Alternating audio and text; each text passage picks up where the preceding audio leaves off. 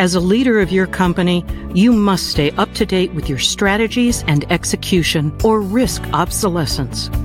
Welcome to the Finovate Show, financial services innovators bringing you the future today. And now, here's your host, Jerry Purcell. It's the Finovate Show, brought to you by Innovation 360 Group. I'm Jerry Purcell. Get ready to think about your biggest challenges and capitalize on your biggest opportunities after this.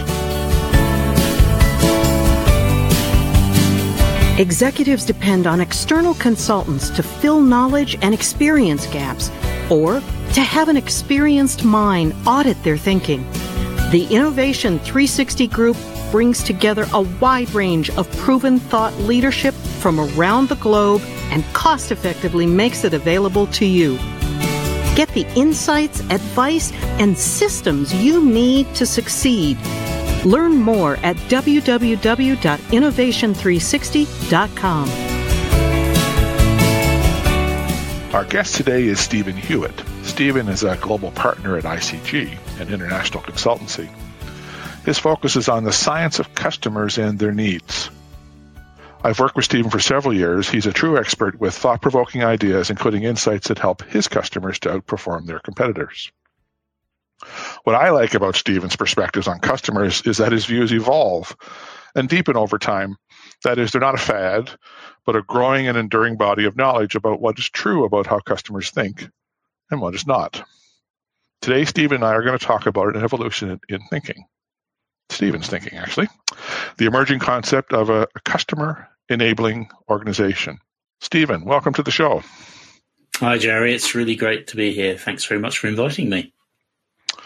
So let's sort of start at the beginning. You've advised organizations all over the world in multiple sectors over a number of years, but how did this get started? How did it all start?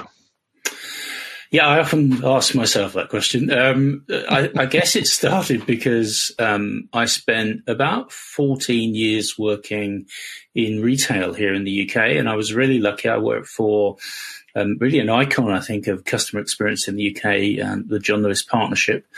And I did many roles with them, from the shop floor, dealing with, actual customers, all the way through to their initial .com offerings. And I ran their kind of customer insight department for a while and their customer database systems.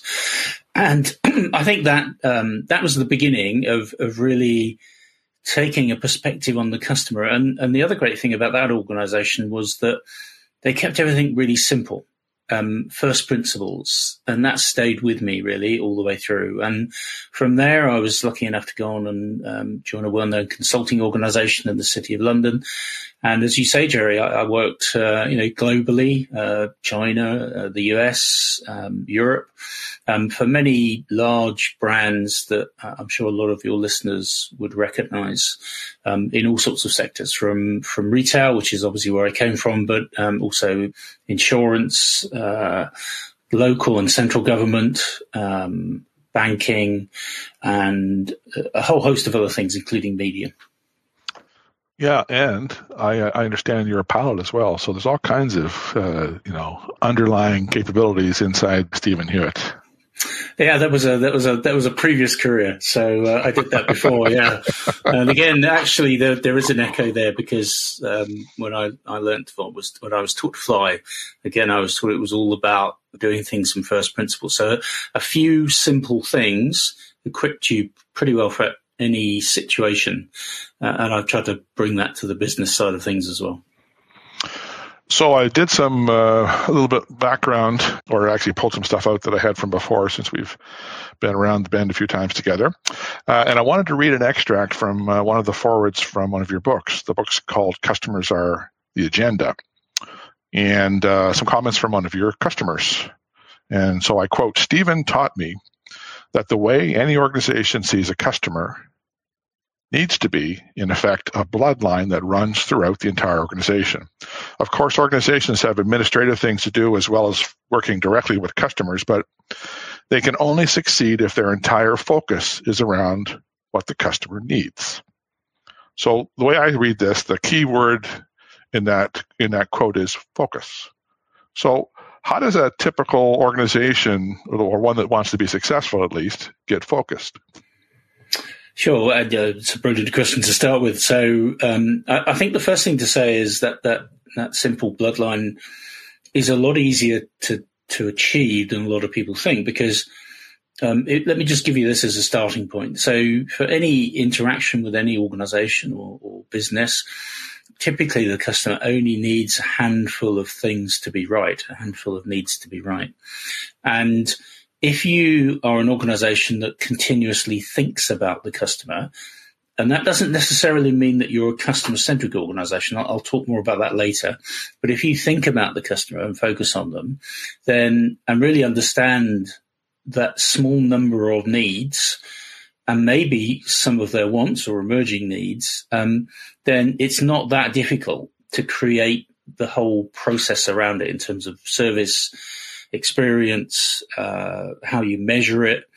You know, the whole shebang really is very straightforward. And the great thing about that is it's so straightforward and simple. You can get the board to think like that, but you can also get everybody in between the board and the front line, whether that's a digital front line or a physical real front line, to think in that way. Therefore, you have a standard language that runs through the business and a standard way of thinking. What I found intriguing about some of the stuff that we've done is those emerging needs that you referred to. And in fact, you know, sometimes customers don't even know that they exist, and they kind of come out in conversation. Can you talk a little bit about sort of how do we understand where business is going and how we might be able to take advantage of that? Yeah, sure. I guess first of all, we have to start with what you might call core needs or basic needs. So the thing about core needs is that if you do them really well, you know, if you're an airline and you get somebody to where they want to go on time, well, sometimes that's a cause for celebration, but actually that should just be the basics. That's the thing that you need to do. And if you continuously do that over a period of time, pretty quickly the customer loses sight of them. They're not important because you don't get it wrong. They are important, of course, because if you do get it wrong, the customer notices. So there's a whole bunch of stuff that you have to do every day really well that the customer will not notice if you get it right. So that's the first thing to be aware of.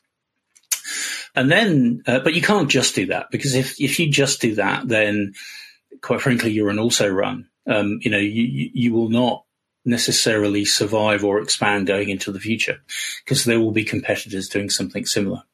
So to mark yourself out, to be noticed by the customer, you not only have to get those basic things right, those basic needs, you also need to identify the literally 2 or 3 things that make a difference to the customer that they will turn around and say, well, that was really good.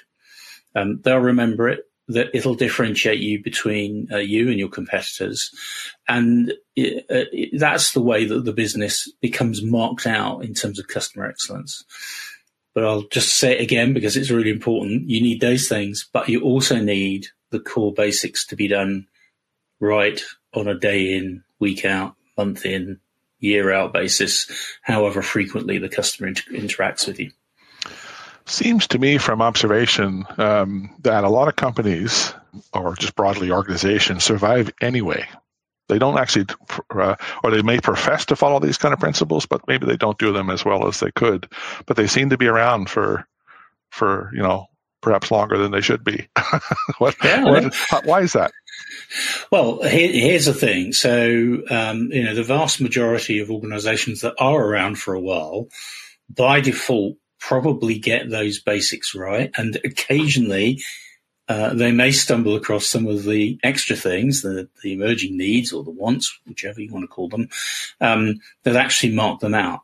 But in all the work I've done, often it's the case that they find it difficult to define or quantify what those core things are that they do every day.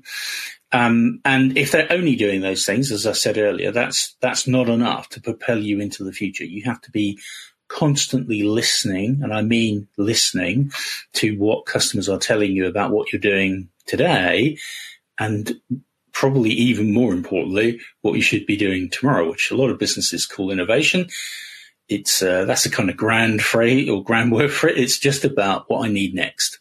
And the customers in the great part will tell you what those things are. There is another set of stuff, which is what I would call genuine innovation, which the customers won't necessarily tell you about, but you can derive from understanding today's needs, tomorrow's emerging wants, and then, with the foresight of a business that's at that cutting edge and listening, create genuine things that customers aren't expecting that then rapidly become an emerging need or a want. And that's how a business drives itself forward. And this is all done effectively by listening, analyzing, and understanding those core things. So in our conversations we've had over the last few months, we've talked about customer centricity and the fact that it's been sort of central to conversations about the customer experience and customer satisfaction for some time. But you have some different perspectives on customer centricity. And as we mentioned, the principle of customer enablement. Tell me some more about that. Yeah, sure, Jerry. So for some time now, I've been, I'm immersed in this business. I talk to all sorts of people. I talk to a lot of boards, C-suite, CEOs. And if I'm completely frank, the kind of theoretical customer centricity piece that was talked about a lot in the last probably 25 years now has not really delivered. There have been some huge transformation programs where organizations have tried to put a customer at the center of their business. And with very few exceptions, they don't work. And one of the things that I started thinking about, listening to my own customers and taking my own advice, is, well, why is that? And it touches on a point that you made earlier that actually, successful businesses probably do intuitively, let's use that phrase or that word, get the needs right most of the time, maybe 80% of the time. But what we really need is a business that's getting it right, 95% of the time, adding, 15% of performance, and an additional engagement, an additional set of revenue that are coming out of customers. And that's not about, to achieve that is not about throwing the business up in the air and starting again, creating new process, buying new technology, changing the way people work, all the things that typically disrupt business as usual. To get that incremental additional experience for customers and therefore additional profits is actually much simpler. It's about an iterative process that takes small steps to identify, first of all, the needs that you're not meeting and solving those, and then adding that small number of emerging needs or wants to the customer's experience that results in this very positive engagement. And although you might categorize that as customer-centered thinking, I think a better way of talking about it is becoming a customer-enabled organization. So an organization that constantly thinks about what it's doing for the customer, which allows the customer to choose them first each time. And that's a different way of thinking to what most people interpret customer centricity to be. So yeah, I think that different way of thinking, talking about being enabled, letting the customer enable you, I think is a way that businesses can take more productive steps and get a better customer experience and also get a better outcome for them, because, we're all in business either for our shareholders or for, governments or whatever it is, to actually create a value exchange. So something where both sides, the customer and the organization, walk away with value from any interaction. So I've also taken the definition that we've chatted about before, and I've written it down here, and I thought it might make sense just to repeat it here. It sort of pulls all the principles that we've just talked about, and I think it's really quite succinct. So a customer-enabled organization is an organization that actively seeks permission from its customers to engage in value exchange, where both parties feel that the experience was positive. So it's about understanding what they need, but understanding that there are sort of two sides. to a transaction. And I think one of the things that I've noted in organizations, many organizations actually, is perhaps a lack of understanding on one side or the other or both of the nature of what a business is. There's value if the business is giving away value constantly, then perhaps the business isn't going to survive. What do you think about that? Yeah, no, I think, again, there's a lot of people who interpret being customer-centric as, giving all customers everything they say they want. And I'm using the word want rather than need there very deliberately. And that can never work. It has to be a value exchange. It has to be, both sides need to get value from that process. I mentioned the fact that I spent 14 years working for John Lewis as a UK retailer. And there's an interesting misconception, certainly in the UK, about that business, because it has this great reputation for customer experience. And, the thought is that it was set up for the benefit of the customers. In fact, the founder, Speed and Lewis, set the business up, well over 100 years ago for the benefit of the partners, the people who actually worked in the business, everybody who works in the business as a partner. So the business was set up for their benefit, and he, clearly recognized that providing great customer experience was a great way to deliver that benefit to the partners. And I think that view is often forgotten, and I think it's really important. And it also means that when you're looking at investment to create a better experience, it's far more attractive, using that definition that you used earlier, it's far more attractive to take incremental steps where you're solving, problems that means that needs aren't met, and you're engaging in development that delivers those additional wants. It's better for everybody. It's less disruptive for the customer because the business is not being thrown up in the air while it reorganizes or attempts to reorganize itself around the customer. If that does happen, often it never happens because it takes too long. The management team move on. It's too expensive. It doesn't return quickly enough the investment. So those are the things that go wrong. As where if you take this customer enabled route where we're incrementally improving things, the customer just sees the improvement. They don't see the disruption. The return on investment case is far easier to create. And often, quite frankly, the senior management team, who always have to drive these things, are around to see the results. So, as you know, most senior management teams' average tenure is 3 to 4 years these days. So they actually see the results and they can talk about it and add it, quite frankly, to their CV. And if that means that they engage in creating a better experience for the customer, then I'm all for that. I think that's the way we need to go. One of the interesting questions that is interesting to ponder is: do the customers really want to be customer or be central to your business? Like what is their goal? What are their needs and wants?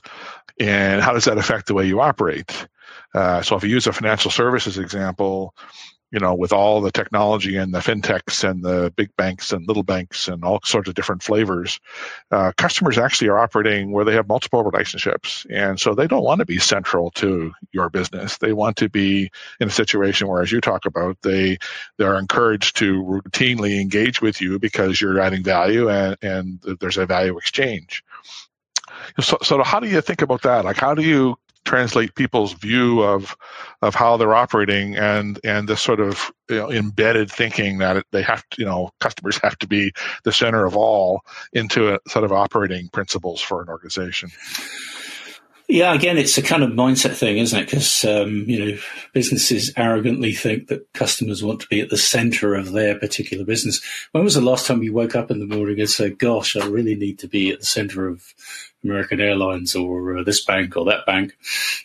Customers don't do that. As you said, they have multiple relationships. They have a life. They spend a relatively small percentage of their time dealing with any particular brand or any single interaction. And most of the time, most customers want to be able to choose the right business for them. So again, this is just a different way of thinking about it, a more realistic way, saying, I understand that you have a busy life. You're going to interact with us for the next, 20 minutes on a transaction, whether it's online or face to face. What are the 3 to 5 things that I need to do for you? And how can I make your day better by adding in a couple of things that you want or you didn't expect? And if I do that every single time consistently, then you will choose to choose me. You will enable me as a customer organization. And that's got nothing to do with you being at the center of my physical business or digital business. The only slight caveat to that is it does mean that you need to be present. The customer needs to be present in your thoughts, but not necessarily in a way that means you have to turn the business upside down. The world is moving fast. It's difficult to keep up. Your executive team routinely needs new ideas to keep them ahead of the competition. Imagine having a plan in place in 30 days to focus your innovation efforts, improve customer experience, accelerate your move to digitization, or increase speed to market. Our guide to accelerating your innovation agenda provides you with insights and time-saving resources to plan your path forward. Contact Jerry to book a quick call or for your complimentary copy at www.linkedin.com/in/Jerry Purcell. GERRYPURCELL. Or email Jerry at jerry.purcell@innovation360group.com.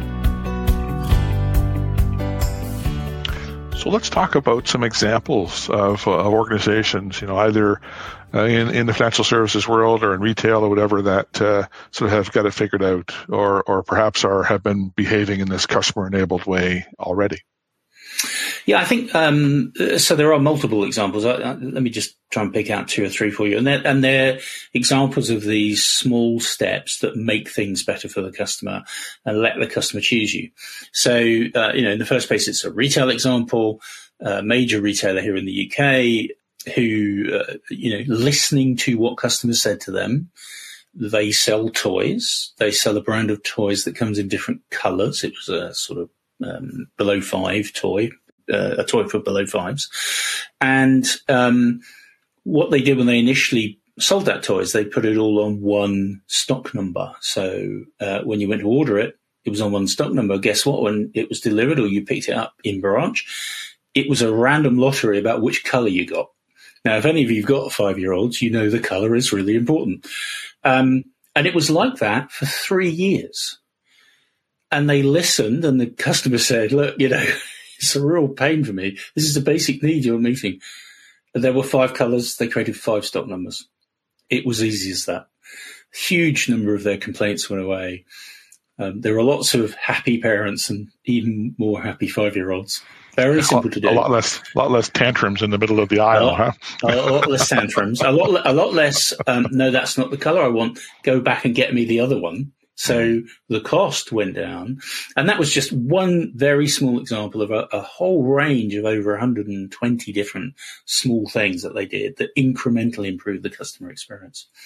In an insurance business, another really small example of a small step which made a huge difference and came about through just listening, was an insurance business that insured domestic appliances. So you'd ring up that company and say, my washing machine's broken down. I have it insured. Can I book an engineer to come and fix it?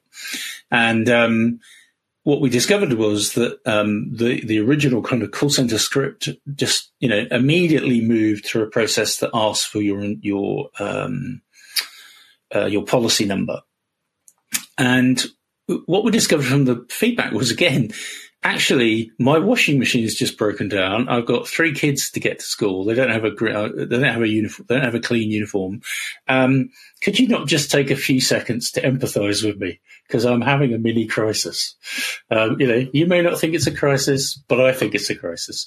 And in that example, And just by adding literally 10-second pause to the script, their NPS scores went up by 5 points just on that one particular area. And it just gave people a feeling that business empathized with that mini crisis they were having. It cost them an extra 10 seconds on calls, and the positive feedback and the NPS improvement was overwhelming.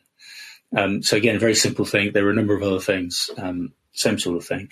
And there was an example in the travel industry with booking holidays where the reverse happened in that they actually took 45 seconds out of a transaction in terms of interaction with a call agent, which that 45 seconds was full of stuff that was only interesting to the business and not interesting to the customer. So, it was a need. There was no need from the customer's point of view. The need was entirely the business's, and it was determined that actually that was a complete waste of time. So it shortened the call, made it cheaper, made it easier, made it faster, and increased the amount of call hours available. But again, lots of other things were done, but these are just examples of what I would call a customer-enabled organization, because they were doing things that gave the customer permission to choose them. They made it easy to be chosen as a great option for that particular service when there were other competitors around. Yeah, and I think it's a really good example, during the COVID situation as to how innovations started to take place that were perhaps, at least presented as being impossible before, like closing my mortgage without actually going to the lawyer's office. Like, it just wasn't done. Like signing something electronically. Like I'm closing a house in a week or so, and everything's virtual. Everything. And, if I could get virtual packing up my house, I wouldn't even have to go to the house. But exactly. Apparently I can't do that, so I have to do that. But the closing of the house, the signing of the documents, the movement of the money, all electronically, and pre-COVID, that was not the case. And Jerry, how many? These are great examples, and I've got numerous ones here as well. But how many of those involve tearing down the organization and rebuilding it? Right. None, right? None of them. Yeah. So these were mindset barriers that were overcome with a few process tweaks. They didn't buy brand new technology systems, maybe a bit of rerouting on their phone systems, which probably could already do it. So that in essence is the difference between an organization that believes it has to tear everything down and start again to become customer centric and put the customer at the center of everything they do, and an organization that understands that just being customer enabled is quicker, faster, easier, cheaper to achieve. And the pandemic it created so many of those examples. Yeah. Yeah. The other thing I think that the change in thinking does is it builds trust with your customers. And in effect, what it does is allow you to transform your business over time, because they're much more open. There are in effect portfolios of change, some long-term, some short-term, that can take place over time, but it doesn't mean you have to rip everything to shreds and start from scratch. And when you're doing that changing, you're doing it based on much more clarity around what these needs and wants are, which I think is really the underlying point of customer enablement, right? Yeah, absolutely. And there's a very important lesson there for the value exchange within the business, which is, be careful where you set the bar. Set the bar where the customer wants it, not where you think it should be, because that may come back to bite you. So, again, we had a retail client in the UK who created a fast-track same-day delivery service, and partly, quite frankly, in response to Amazon. And that service is loved by their customers. It ticks a lot of the boxes we've just been talking about. However, what's happened is that service is no longer a nice to have or a want or an emerging need, because it's been running for a couple of years now. Their customers now expect it. It's become a core need. They've retrained their customers to expect that level of service, which is good, but they were expecting it to give them a commercial advantage for a bit longer than it really has. So now they've created a new need. a basic need because they've delivered it really well, they've done a great job on it, and if they now don't get it right, then that's an issue. So incremental, careful steps against a strategy that understands where you need to be in the marketplace from a customer experience point of view, I think is also critical.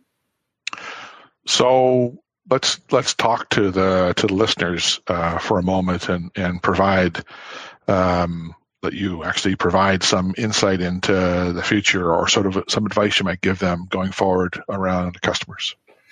Well, I think the first thing to do is make sure you have those basics covered. So an exercise I often do with boards is I sit them down and I give them a sticky note and I tell them to write down the 5 most important needs that their business needs to deliver from a customer perspective. And if all of them write down the same thing or the same 5 in the same order, then I thank them very much and leave and say they don't need to do very much. To date, that's never happened. So creating simple clarity about these are the things we need to deliver on a daily, weekly, monthly, yearly basis, from the board down to the front line, whether it's digital or physical, is the first thing you need to do. Because if you don't get the basics right, customers won't be around long enough to wait for your innovation. And you can do that by listening. So the second thing is to listen carefully to the feedback that you're probably collecting in hundreds of thousands, and you're just looking at the scores and you're not listening to what people say. There's a piece of theory we use all the while called saturation theory, and it's very, very simple statistical piece. It basically says that for any given data set, when you stop hearing or seeing new things, you've reached saturation. Very easy to understand. Saturation in customer feedback occurs very quickly within, a few hundred bits of feedback. Sometimes a few thousand if it's a very large organization. You don't need huge quantities to understand what those needs and emerging needs are. And they don't come from the scores or from preset questions. They come from what the customer is saying to you. So that's the next thing I would say is try and define what you think those things are. Listen to what the customers are saying so that you can marry up what you think with what the customers are saying. And then, of course, try and create some sort of baseline. So are we delivering those things? What do we need to change? Can we go from 80% to 95% delivery on meeting customers' core needs? Then that leaves the decks clear to start listening to those wants. And the interesting thing about wants is, of course, they come across the whole marketplace. So the idea that customer service is in silos, it's this is the level for insurance, this is the level for retail, this is the level for media, that's gone. Internet has swept that away. So there's a huge crossover, and this is back to this point that the customer is sitting at the center of a whirlwind of brands and organizations they want to deal with. So you need to better understand the difference between what's expected in terms of core needs, so pace, effort. These things are becoming the same thing across many different sectors. And then when you understand that, you can then truly innovate, go to the wants. What's the one or two things that will make my business visible to the customer where they simply say, well, that was good, wasn't it? That was really good. That was great value. That was really quick. That was easy to do. Again, these things are really simple, and you should be able to define all of that and start measuring all of that.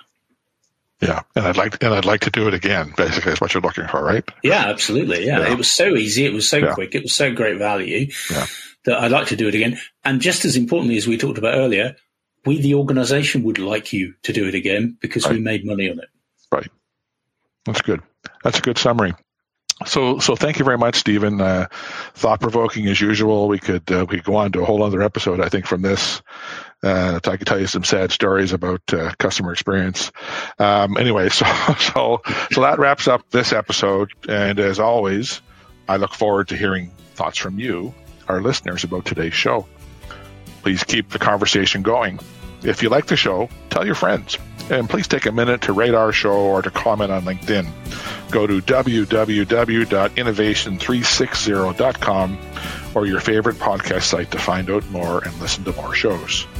Stay safe and see you next week. And thank you very much for chatting with me, Stephen. It was a great conversation. Great pleasure as always, Jerry. You've been listening to The Finovate Show with Jerry Purcell. If you like the show, share it on your network and subscribe on iTunes or wherever you listen to podcasts. And you can go to www.innovation360.com to listen to more shows, download the transcription from today's show, or to contact today's guest. This is The Finovate Show, financial services innovators bringing you the future today.